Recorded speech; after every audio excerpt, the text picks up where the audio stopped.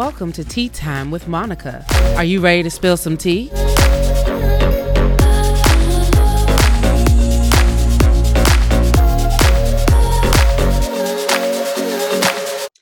Hello, loves. Welcome to Tea Time with Monica. Today we are sipping tea with Tanika Gray Valburn, founder of the White Dress Project, a nonprofit organization dedicated to bringing awareness, raising funds, and increasing education about uterine fibroids. Tanika is an award-winning journalist and educator with passion for women's health. After her struggles with uterine fibroids, she was inspired to create the White Dress Project. As the founder, she successfully worked with doctors, health advocates, and elected officials in multiple states to pass legislation declaring July as Fibroid Awareness Month. In addition to encouraging women to be their own health advocates, Tanika works as a content producer for the cable news network CNN. She has been awarded 3 coveted Peabody Awards for her contributions in journalism. Welcome, Tanika. Thank you so much, Monica. I'm so excited to be sipping tea with you. Yes. And I think we're going to discuss something that's near and dear to both of our hearts. Yes, absolutely. Audience, if you don't know, I had fibroid, found out in 2013 and had my myomectomy.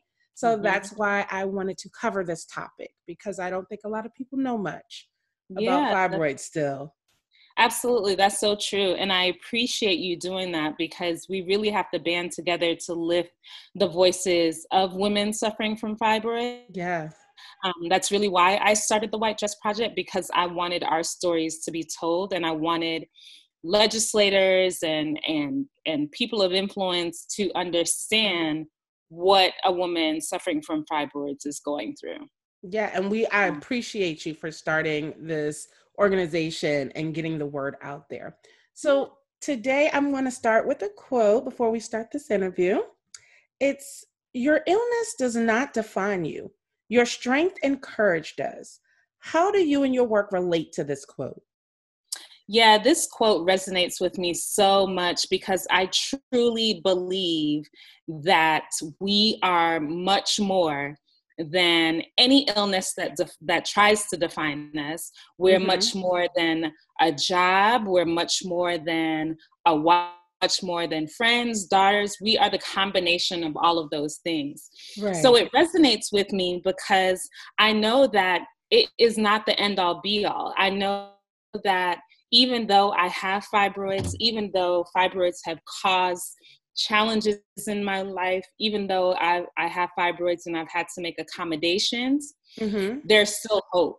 There's still options. I still have other things that I'm doing, that I'm successful with, that make me proud, that make me a boss, right? Yeah, you are a boss. Thank you. I feel like we have to take that onus on more. We have to make sure that we're characterizing ourselves that way and not defining ourselves challenges that happen in our lives, because it's gonna happen, sis. Yeah. It is what it is, right? So finding ways to make sure that we take the things that try to define us in our lives and make those things positive. So I can be defined as a founder of an organization that's turned my personal struggle into my testimony, into my champion voice. Right.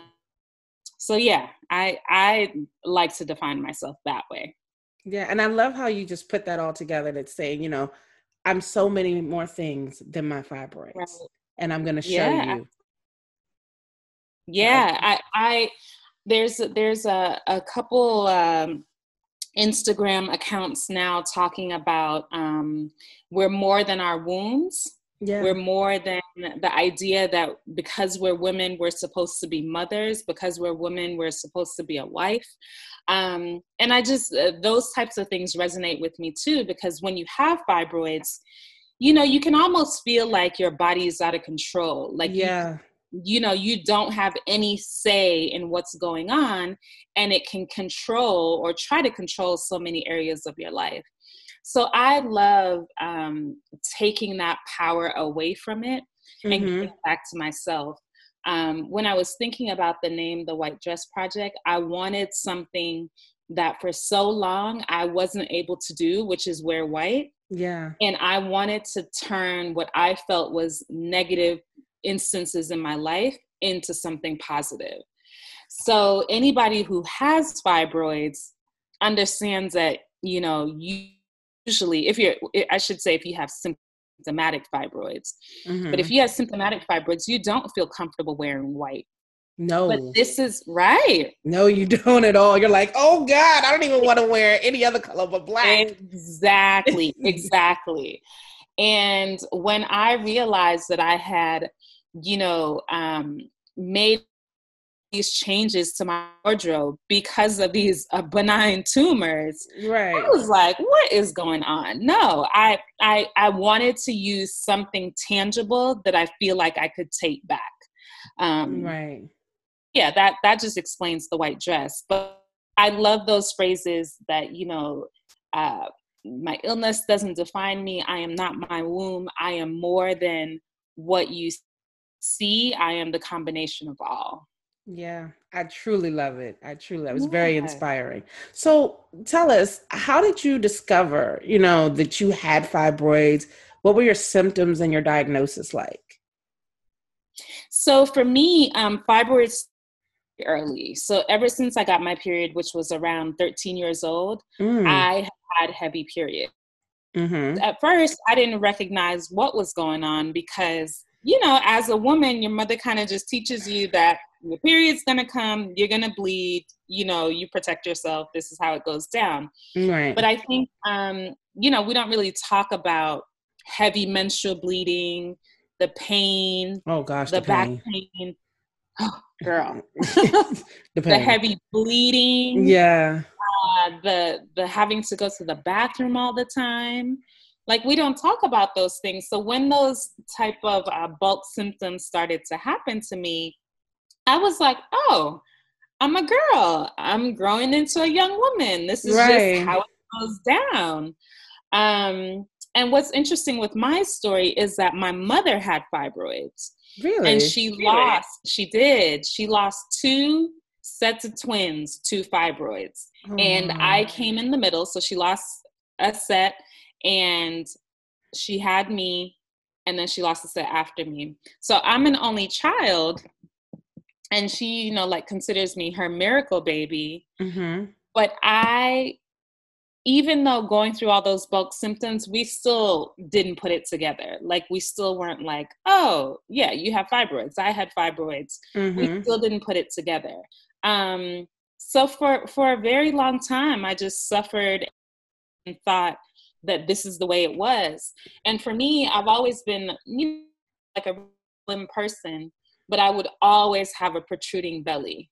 And I just never understood it. Like, we thought it was to eat, you know, no one knew. But yeah, in the beginning, for me, it's funny when I hear doctors talk about, you know, fibroids being diagnosed in your reproductive years and, you know, like a little bit after your 20s. Right. I'm like, not me, you know? Yeah. So that's why I share my story too, because I want younger women to know that, hey, you need to monitor your period, and your abdominal pain should not be off the charts and out of control every month. Like, that could be a sign, potentially, of fibroids. Yeah, and see, when you get sex education in school, they don't go that deep either. You know, it's just an overview, and like you said, with your mom, it's just like, this is what happens. And I know with me, my mom was like, well, yeah, you just get cramps. Here's some pills. Here. Right. You know, here's some pills. And then did your mom and you, or did any women in your family kind of talk about their health, or their health as being a woman, about what their cycles and reproduction? No. And I always share that my mom and I are close, like, you know, talk every 2 hours. I think back to what she taught me about sex, what she taught me about reproductive, what she taught me about being a woman. it Mm-hmm. was all surrounded in protection, Mm-hmm. right? So everything was about don't get pregnant because you don't want to embarrass yourself. Yeah. Everything became here's how you line your underwear. You wear 2 pads and a tampon in my life, Monica, because I've just had the fear. Do you know me? Are we twins? Because I have to do those things. Yes, I believe it. And so back to, how our mothers taught us, like I just really feel like they taught in terms of protection. Like I know every mattress cover because of my mother. I know how to get blood out of every material because of my mother. And I know how to pad my underwear properly, bleed out. But when I think about, did we have those in-depth conversations about what potentially could be going on in my body? Mm-hmm. Why am I clotting like this? No, we didn't. And I love her to death. She loves me. So it's not to discredit my mom. I just think they also teach from their vantage point and their perspective. Right. And I'm Jamaican, and I don't know, it's like a thing. I think it's just a woman thing that we're taught not to talk about issues below the belt, right? I think we all are. Yeah. Yeah. Just not to talk about it in depth. Right, exactly. So if it's pain, it's go take Motrin, go take Advil, whatever. If it's, bleeding, here's how you protect yourself and don't embarrass yourself. And I think it's just all these remedies, but really not the issue. Yeah, it's almost like it's a shameful thing. Like you have to protect yourself from everybody knowing that, oh my gosh, we have a period. Oh my gosh, there's pain. We're women. We have to, this is just a part of our lives, as opposed to, no, it could be something serious and it needs to be taken care of. You shouldn't feel X, Y, and Z to this point. Exactly. And I think a part of that in their trying to protect us has also kind of stifled us, right? Mm-hmm. So there's this stigma around, we barely want to even talk about it with our girlfriends. Yeah.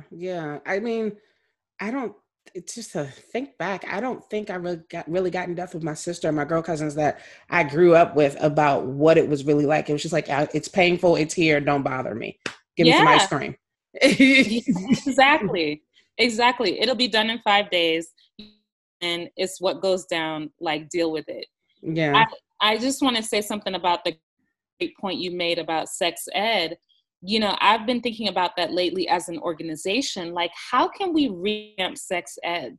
Like, it's so much more than learning about how to put on a condom and ejaculation. And it's so much more than that. I think in our system and society, just as to kind of answer your question in my way, we learn sex ed through scare tactics as opposed to how it is okay, how you have to protect yourself. Like you don't learn every piece of sex ed. It is protect yourself. If you don't, you'll get this.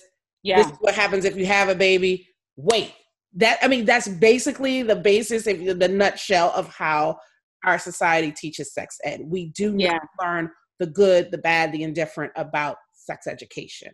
And that's why there's such a disconnect. Right. But I would argue that we need to change that, right? Yeah, we definitely do, but that's what we get. Right. I think if girls knew a strong definition of, for example, what heavy menstrual bleeding is. Like, sis, no, you're not supposed to be changing your pad every hour. Like, no, that is a lot.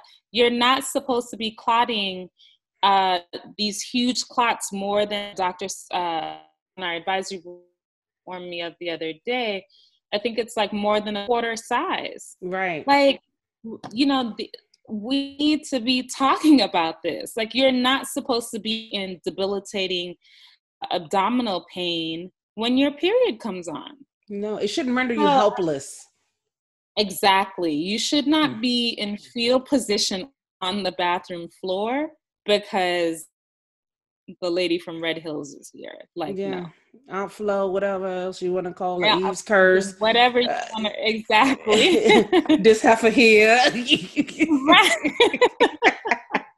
So no, we're not supposed to be Exactly. we're not supposed to be calling that. So tell me this: when you got your diagnosis, did you explore treatment options on your own? Did your doctor tell you different treatment options? How did you go about treatment and remove, any of the things that Yeah. you had to do? So the first time I got diagnosed, I was given the option the option of wait and watch. So if they're not bothering you, don't bother them, that type of mentality. So I did, I know. And I tend to wonder, like, how helpful is that? Because they will eventually bother you. Exactly. So we probably should try to be proactive about it.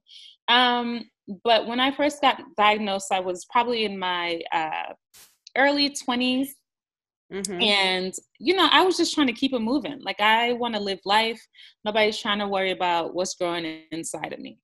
And my first time really having to deal with fibroids was in 2013 when I had just gotten married. Mm-hmm. And I went to a doctor, and it was a male white man, and he told me that forget about it. My uterus was way too compromised. My husband and I needed to figure out how to get money to have a surrogate because Wow. motherhood wasn't looking like it was going to be for me. And I was so devastated, Monica, leaving that appointment. And Mm-hmm. I don't, it was like, the moment when you're so sad, and then you just rebound and you're like, no, he's not going to tell me that. Like, then you just Yeah. become like this fierce, powerful advocate. And that's when I said, I'm going to fight for myself. Yeah. Um, and I think it was at that moment that I started. And I feel if I didn't have that experience where someone is basically telling me to get a hysterectomy, which so many are offered as the first option, which is a Right. whole nother infuriating conversation. I feel like if I didn't have that experience, though, then I wouldn't have known how to advocate for myself, because I probably would have just done what he said. But because what he said was so final, I was like, oh, no. Like, Yeah. it's not Yeah. going down like this. So that's when I think the tide turned for me, and I started to become a fierce advocate. That's amazing how you found a way to actually have your voice heard. You were like, no, this Yeah, is not the final. There's something else. I can be an agent of change in this conversation. absolutely.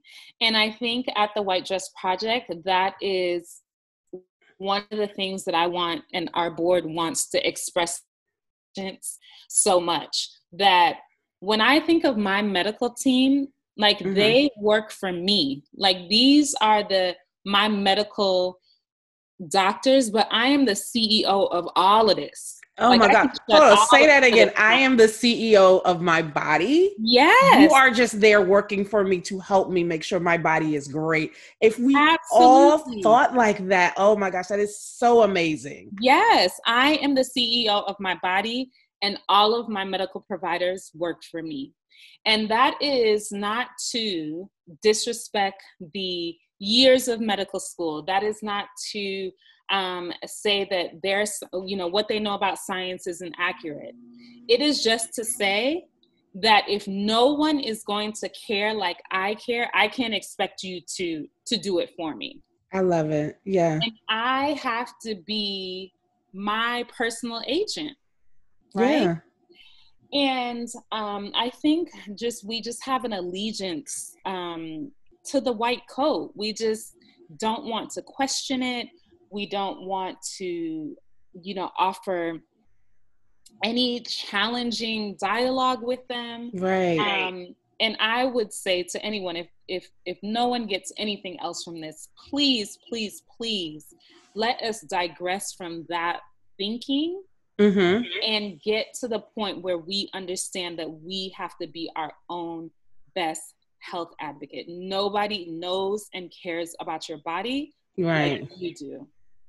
Yeah. So when you came home from that appointment and said you were going to speak up for yourself, was that the very infancy of the White Dress Project? Did you just started right after that, or did it take some time? No, so it took a little, probably about 6 to 8 months later, Okay. because I really did have to deal with my fibroids, because this man just told me, like, it's over for you. Yeah. And I was like, okay, no, it's not, because A, God, and B, because you don't Yeah. run this, right? Right. So I just became a fierce advocate for myself at that point. So I Mm-hmm. was diligent about finding the right doctor for me. Mm-hmm. And I think that's another thing to point out, that everybody needs to recognize that finding the right doctor is such an individual process. Yeah. I liken it to dating. Like, we might Mm. have to go on a couple of dates. I might have to see a couple of people while I'm seeing you, but I need to Mm. figure out who's the one. And if you're not it, that's okay. You are the right doctor for the patient. It's just not me. So I feel like, again, if we took control of how we go about seeking out these people who are caring for our bodies and Right. have more onus and take more responsibility in it, we'll have better outcomes. I agree. Yeah. So it was about 6 months after that, once I figured out what my personal plan was going to be, and I found a wonderful doctor, Mm-hmm. who I really felt, was invested in maintaining my part so that I could think about future fertility. Um, then I was like, well, hold up. What is everybody else going through? Like, what are my Right. sisters and my friends and my, cousins? What are they going through? So that's when I started to think of community, and I started to think of how can I support other women. Mm-hmm. And then I had my surgery. Um, and right after my surgery, it was my first major surgery. I had never broken anything. So I Mm-hmm. had never gone through any major surgery. And it was during my recovery, I was like, this is horrible. Oh gosh, yeah. It's, I can relate. yeah. I mean, it's simple stuff like rolling over on the bed with no Yeah. body pillow. Like, All I remember is my youngest nieces who took care of me the most. And I yeah, had to play dolls to get taken care of, but I couldn't move. exactly. You had to bargain. I'll play with the doll if you do this. So I understand it. Right. You can't do anything after that surgery. No. And I think that really gave me the push, to say, okay, how many of these surgeries are being done? Like, every I talk to is like, oh yeah, girl, my aunt, my cousin, my sister, everybody Mm-hmm. has fibroids. So is everybody going through this pain? And is everybody taking 8 weeks off of work to recover? Mm-hmm. Um, so all of those, like, moments, just made me feel like I want to do something. No one asking, for money for fibroids, no t-shirts, no runs, no walks, nothing. Mm-hmm. Um, but when I didn't see it, I created it. And we Yeah. have the White Dress Project. Yeah. So talk about some of the work that you do though with the White Dress Project, because you've done quite a bit in this time that you've been, working with this issue. So talk about some of that work. Yes, we are so proud of the work we do to support women suffering from fibroids. Mm-hmm. I'll start by saying one of the things that we're most proud of is we are the authors of legislation that has gotten July declared as Fibroids Awareness Month through the U.S. House. Yeah. And I am so proud of that. And I think it's such a significant piece of legislation because it speaks to a patient using her voice to Mm-hmm. make sure that people of influence heard her. Yeah. And I really feel like I speak for so many women when I wrote that legislation and all of the things that I had to do to get it passed. Mm-hmm. And I want to make it clear that it's not easy to get things like that passed through any of our systems, because it's just not important to them. No, yeah. So there is a lot of convincing that has to be done. I remember there was a legislator who told me that I should loop fibroids in with uterine cancer, and maybe it's not the same. Exactly. And maybe it would get more traction that way.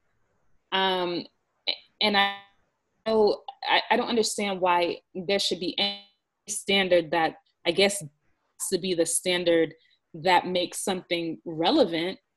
So that just, put me in a bad place, but also made me fight harder and made me understand that I have to convince people. And I think now my argument is, so how's your mom and sister and daughter doing with fibroids? Because 80% of Black women and 70% of white women will have some type of fibroid by their 50s. That's a large percentage in both of those ethnicities.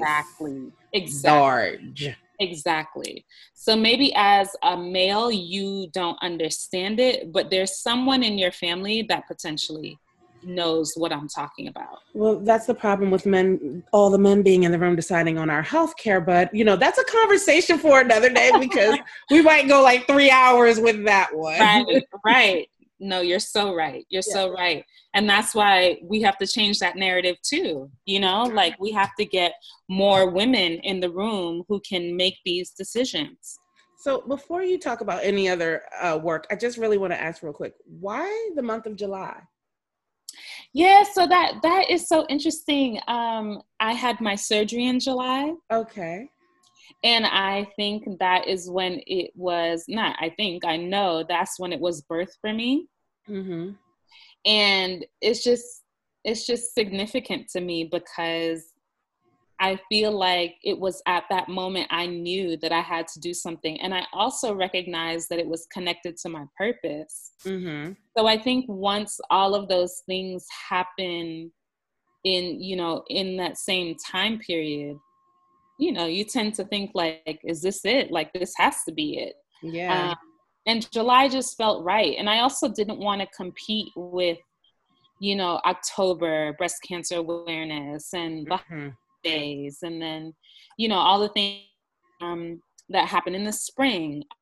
And I also connected it to white and before Labor Day and summertime. So, just thinking about the branding of it. Mm-hmm. And it's worked out for us so far. Yeah. So you also do advocacy days and things of that nature. Talk about some of that and the speaker series that you've done. Yeah. So a big part of our mission is to make sure that women understand that they should share their stories. Like if we don't share our stories and give our anecdotes and our accounts, then people don't know, right? People don't know that I took a PTO day, not because I just wanted to chill, but because my period was out of control. So we have to tell those stories, whether we think they are, issues below the belt that we're not supposed to talk about. I would argue that we need to dismiss all of that so that people understand what we're going through. So we do have what we call Capital Days, where we go and advocate for our organization, for women who are suffering from fibroids, for legislation, for appropriations, for research and education dollars. And we bring patients with us, and it's all about sharing the patient story. And I promise you, many times legislators are often like, I never even heard of fibroids, or I thought fibroids were fibromyalgia, or no, sir. So I'm going to educate you right quick. Right, exactly. So they have, those days and those advocacy moments have proven to be very helpful for us. The other thing that we like to do is make sure that we are getting the best education to our community, because none of us, claim that we are a doctor. We don't play one on TV, none of that. Right. So we always want to bring doctors to our community. And the idea is that you get a second opinion without making an appointment, you know? Right. Yeah. You have the opportunity, you know, to hear from another doctor. And obviously he or she doesn't have your medical records and all of that, but it just gives you another perspective. Yeah. So those are usually our speaker series with doctors, and we always include like a mental health professional, because we understand the trauma that is related to having a chronic illness. Mm-hmm. And I think so many people don't talk about, if I'm bleeding for 15 days out the month, Mm-hmm. like something is going, like high, low, I can get depressed. Like there is a mental health component to it. It definitely is. Yeah. So we always like to have that available as well. And then I think the last thing I'll say about what we do is, well, at least pre-COVID, we were a very group. So we love to have activities where we get together. Mm-hmm. Women wear white, they get dressed up, everybody looks so cute, and you just feel like you're in a group where you're not alone. Mm-hmm. People understand your story. You can talk about it and nobody's gonna shun you.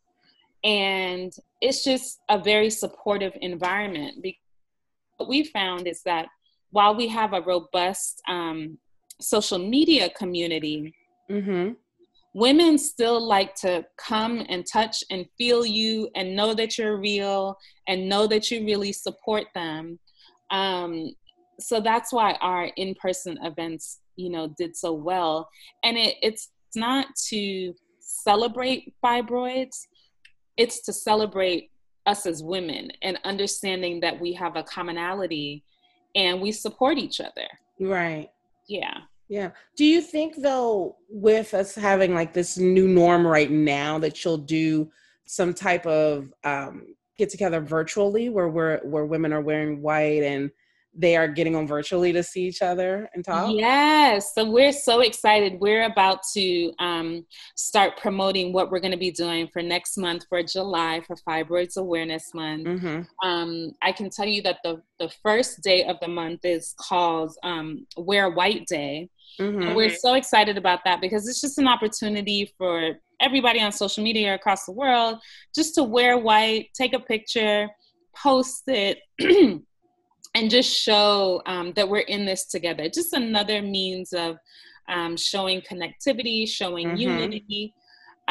So yeah, we're so excited about what we're going to be doing virtually for Fibroids Awareness Month. It's going to be programming where we bring doctors to you so that you can have these real questions answered. Right.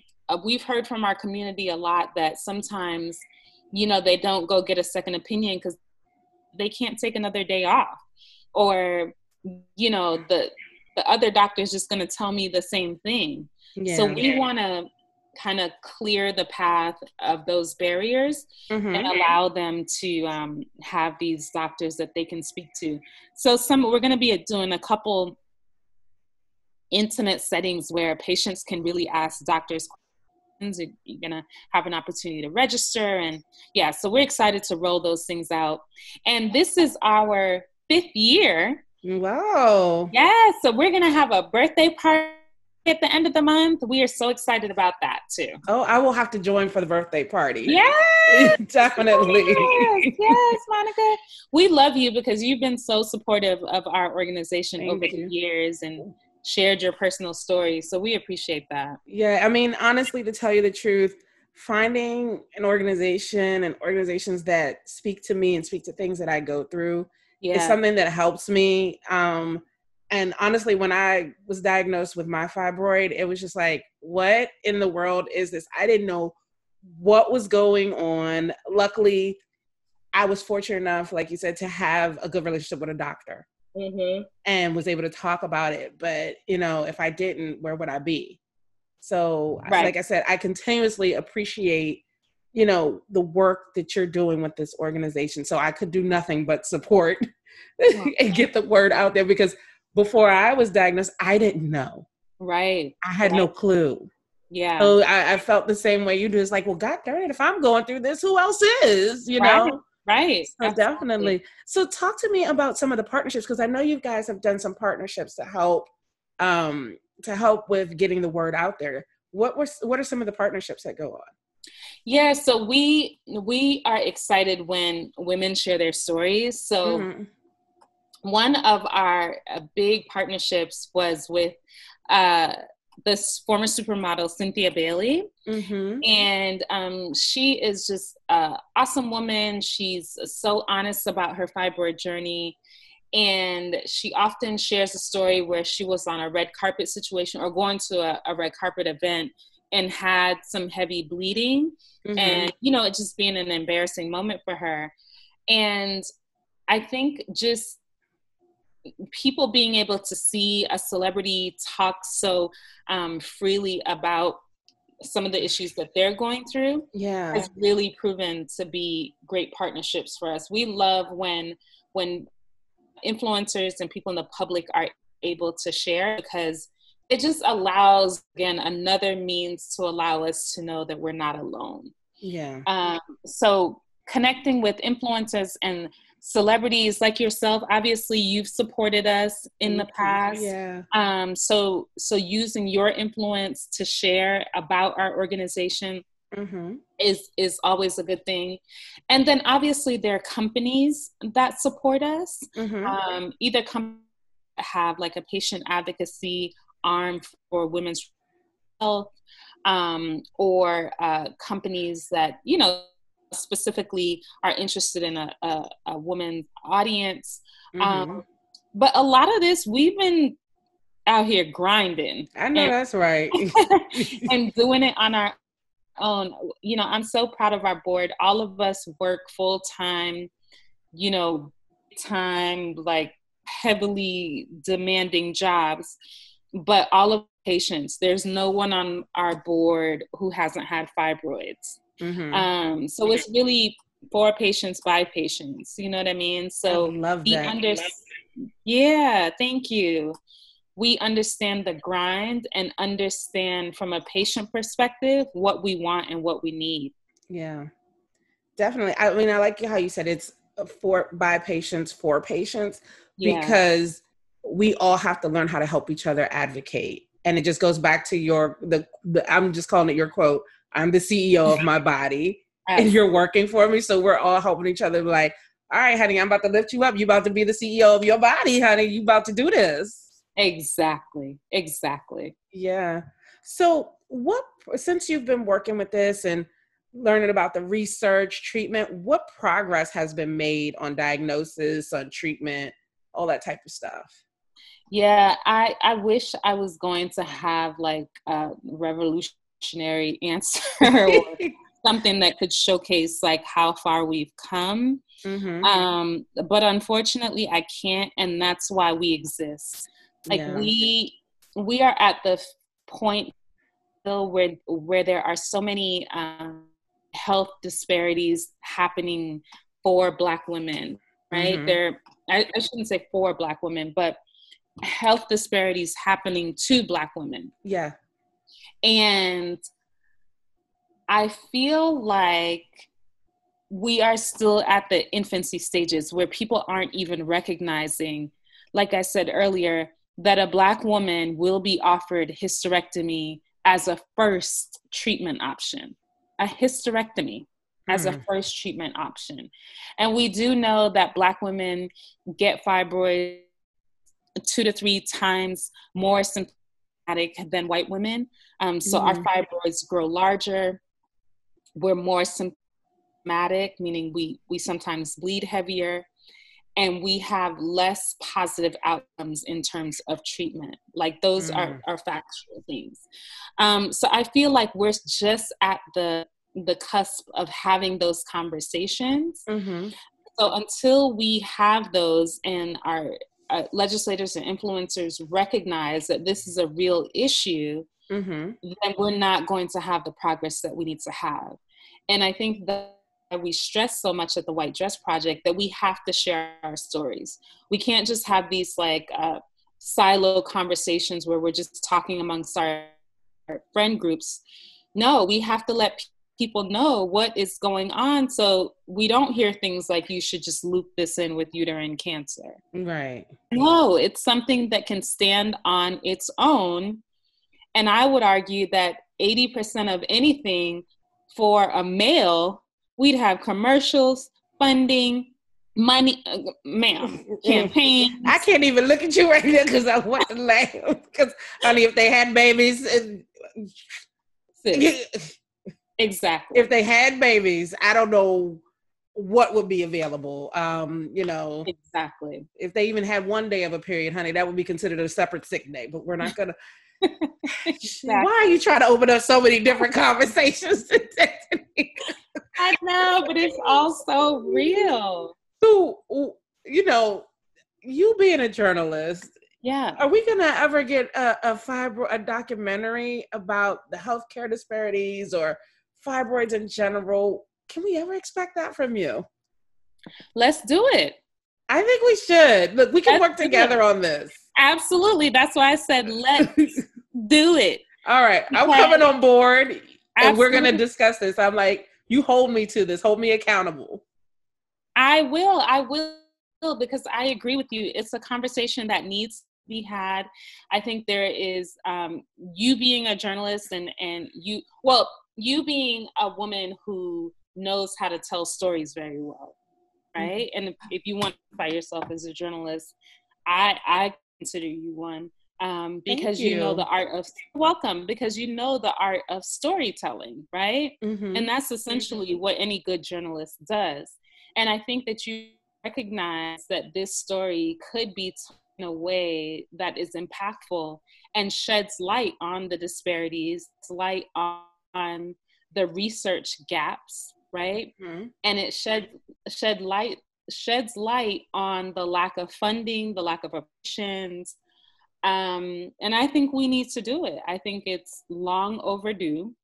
It is very much so. That there would be women who would be willing to participate. There'd be doctors who would be willing to speak about the injustice that's in the healthcare system. Mm-hmm.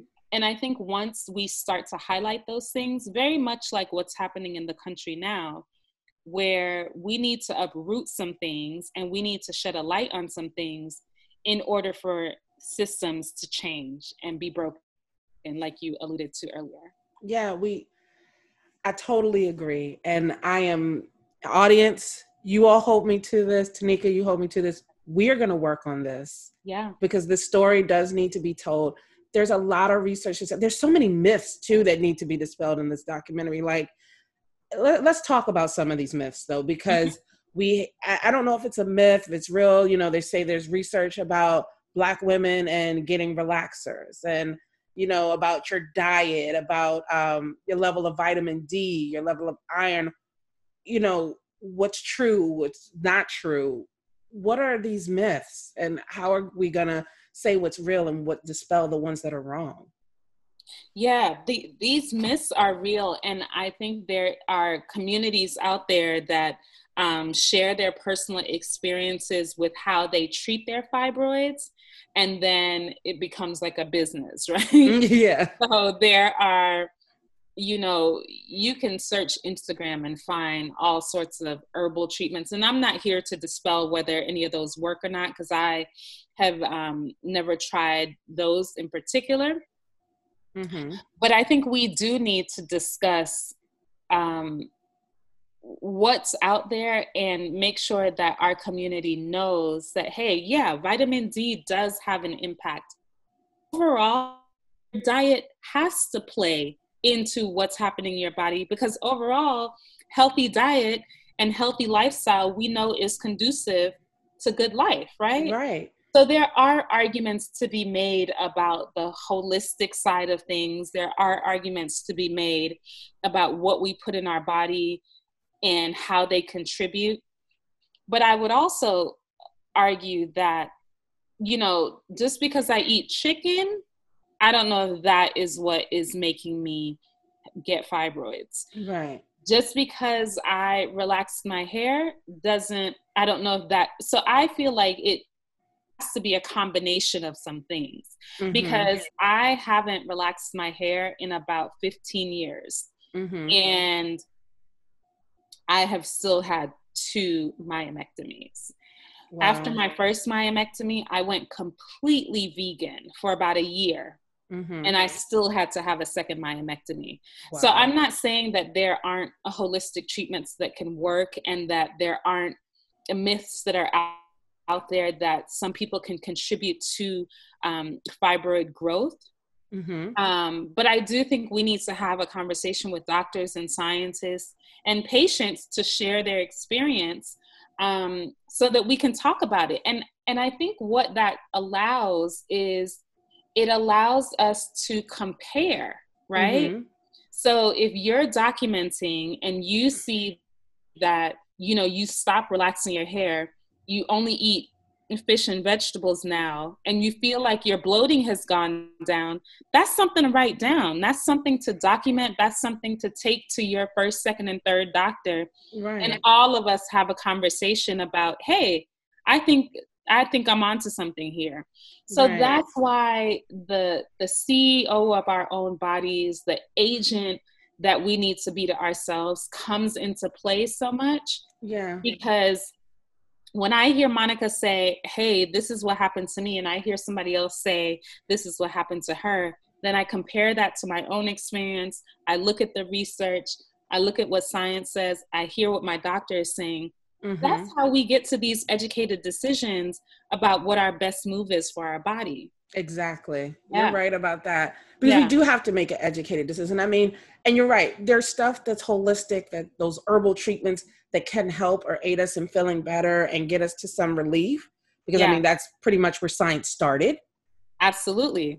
So they do have some, I think there is some validity to some of that, but it's what is really going to be that agent to help us. Exactly. And I think, and how science combines with that. Exactly. How science combines with that is key. And I think that each of us is so individual too. That's why we have to figure it out for ourselves. That's why you have to journal about your body. For so long, I was like, I had heard about acupuncture, and I was like, oh no, like, ain't nobody sticking me with no needle. Why? No. The blood flow, what? No.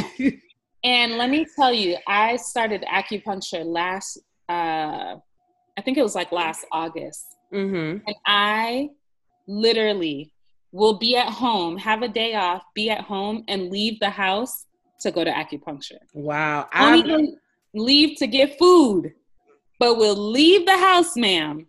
I am not missing my acupuncture appointment. You hear me? So, oh my God. And I'm one who's scared of needles. So I'm like, girl, for real, do it work? I have personally seen how it's aided in my cramps. And I just don't have debilitating cramps the way I used to. So what are your thoughts about, so I know we talked previously before we started recording. I've told her that Viceland is one of my favorite channels. Yeah. One of my first shows that I watched on there was Weediquette. And there was an episode where Krishna was talking to women about the use of CBD or use of cannabis to aid in, pain for menstrual cramps. What do you think about the studies with the CBD now and them helping with pain? Do you think that will aid or have something to help with the fibroid pain or anything? Yes, so I personally haven't tried any CBD oil or CBD products, but I know there are members of our community who have talked about it and who have talked about it in terms of helping with even joint pain and feeling like it's relieving like arthritis pain and those types of things. So I wouldn't be surprised. Like, I'm from Jamaica, so I'm very familiar with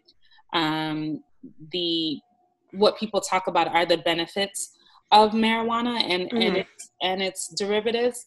But my thing is, like, we just need to be open and honest and transparent about all new medicines. And I'm not saying that we need to really be guinea pig thing, but I just keep thinking about if I never tried acupuncture, like, I just would have not known the benefit And acupuncture is Chinese medicine from hundreds of years ago. Yeah. So I just think we need to, like you said earlier, be able to combine things and be able to have a real, what's the word? Balance. Balance. Yes. Yeah. And not everything is about science, but not everything is, because I eat, berries and juices, that I'm going to be perfect. Right. I think it's a combination. Yeah, I'm going to agree with you there, because I think we have both, and it just has to come together. Where's that healthy medium? Exactly. And I want to add that the mental health component is important with that too, because I have recognized that when I started going to therapy, it didn't happen right away, but therapy has played a huge role in me just calming down, like just being able to have strategies to eliminate stress and decrease stress. So yeah, I think all of that, it goes hand in hand. Yeah, it definitely does. And I think your organization is doing that work. Thank you. Where it's like, look, we've got to find the issue. We've got to talk to each other so that we can talk to these doctors, and somebody who has that knowledge that I may not have can put all of this together and find a solution. Absolutely. Absolutely. Yeah. So last question though, what advice would you give to any woman that's having those symptomatic fibroids? What should they, you've given a lot of great advice, a lot of great tidbits, but if we wanted to break it down to like the 5 things that you just need to do, what advice would you give them? So number 1 is, sis, you got to find your tribe. You have to find that group that is going to not dismiss your pain. They're not going to tell you that you're like, get over it. They're going to what you're saying. And that doesn't need to always be, as much as we'd love you to come to the White Dress Project, it doesn't always have to be a public group, but find your tribe, find those people who are going to support you through this journey, because it is a journey, whether this leads to fertility, whether it leads to overall health lifestyle, whatever you want it to be, this will be a journey, and it will cause some changes in your life. So you have a group of people who can feel support you genuinely. I would say, we've said it multiple times today, but become the CEO of your body. Yes. And allow yourself to believe that your medical health professionals work for you. And you have to find the one. And earlier we talked about going through the dating process.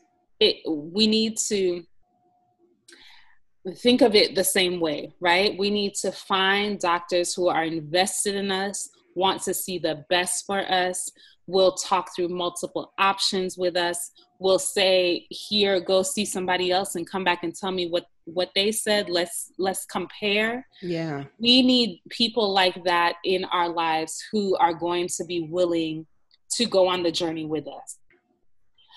Number 3, I would say, and this is because it's just helped me personally, I do think that we always need to think of our mental health in this. So whether that is spirituality and connecting to some source outside of yourself, seeking therapy, once again, having a strong girlfriend group that you can connect with, but making sure that our mental health is on par is important, because I know that there was a point where I got extremely depressed, and we talked about it earlier, but it was literally because I felt like I didn't have any control over my body. Yeah. And I said to myself every day, what did I do to deserve this?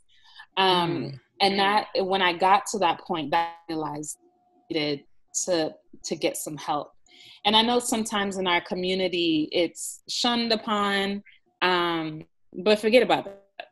Like, we sometimes need to employ and utilize other strategies that we might not have learned. I didn't learn them, so I needed them. And what's number 4? Number 4 is realize that you always have options. There are always options. Yeah. For whatever you want your outcome to be, what someone has said is not the final answer. So explore those options and know that they do exist. It may take a little while to get to them, but know that they do exist. Like you don't just have one option. Yeah. And the last one is share your story. Amen. Yes, I cannot tell you how sharing my story has really, I believe, led to my healing. And it's led me to my purpose in life. And I would have never thought that before, because I was the girl that wasn't wearing white, but I just wouldn't go to the party. Like, like, I'm not going. What are you talking about? Right, exactly. I just wouldn't go. So it's really interesting to me to see how God kind of just turned it around for me and has used it to show me how important my life is, important my voice is. And I want every woman suffering from fibroids, every woman to know that. Yeah. And I know that it becomes difficult. I know that it is embarrassing. I know we've been taught not to share. But I promise you, just from personal experience, sharing has led to my healing. Because I know that every time I share, no matter how hard it is for me, no matter how embarrassed I feel, I just help somebody. At the end of the day, I just help somebody. And I took some of the burden off of myself. Yeah, I everything that you just said is very important. And more so, not just for a woman suffering from fibroids, but just in life in general. So I do like those 5 tidbits that you gave, because you can also, deal with your health, but also look past it and use those same tools to help you in so many different ways. Exactly. It comes back to, if we're to wrap this up full circle, it comes back to the first question you asked me about not allowing our illness and not allowing one circumstance or not allowing one title to define us. That's right. And that's the, we could drop the mic on that. You definitely can drop it. No, I'm going to agree with you, because that's exactly what you're doing. And that's exactly what this podcast is about. Continuously share, and don't let anything define you. You define it for yourself.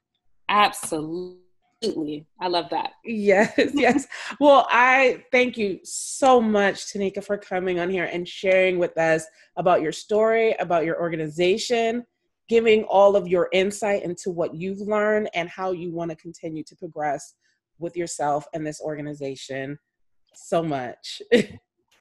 Thank you, Monica. I love talking to you. I literally could talk to you for hours. I feel like you have such a kindred spirit, and I'm grateful for the opportunity. I truly am. So thank you for using your influence and your platform just to hear my story. So thank you. You're welcome. And I want to say, audience, thank you for taking out the time to listen to this discussion about fibroids. And if you want to actually join and, figure out how you can be an agent and help the White Dress Project, Tanika, can you please tell them how they can connect with the White Dress Project? Yes, absolutely. I'd love to share where you can find us. On Twitter, we are @wecanwearwhite. On Instagram, we are @wecanwearwhite. On Facebook, we are the White Dress Project, and you can find us at thewhitedressproject.org on the internet. Oh, I was going to say on the World Wide Web. That's how I'm like not young. Right, I'm about to say, you tell your age. You can just edit that part out. No, I'm about to keep that one. That'll be a little laugh for everybody. Well, like you said, Tanika, we could talk all day, But audience, remember, hold me and Tanika hold me to this documentary because it has to be done. But thank you, audience, for listening to another great episode of Tea Time with Monica. Bye, loves. Bye. You've been listening to Tea Time with Monica. Make sure you subscribe on your favorite podcast medium. Give us a 5-star review on Apple Podcasts.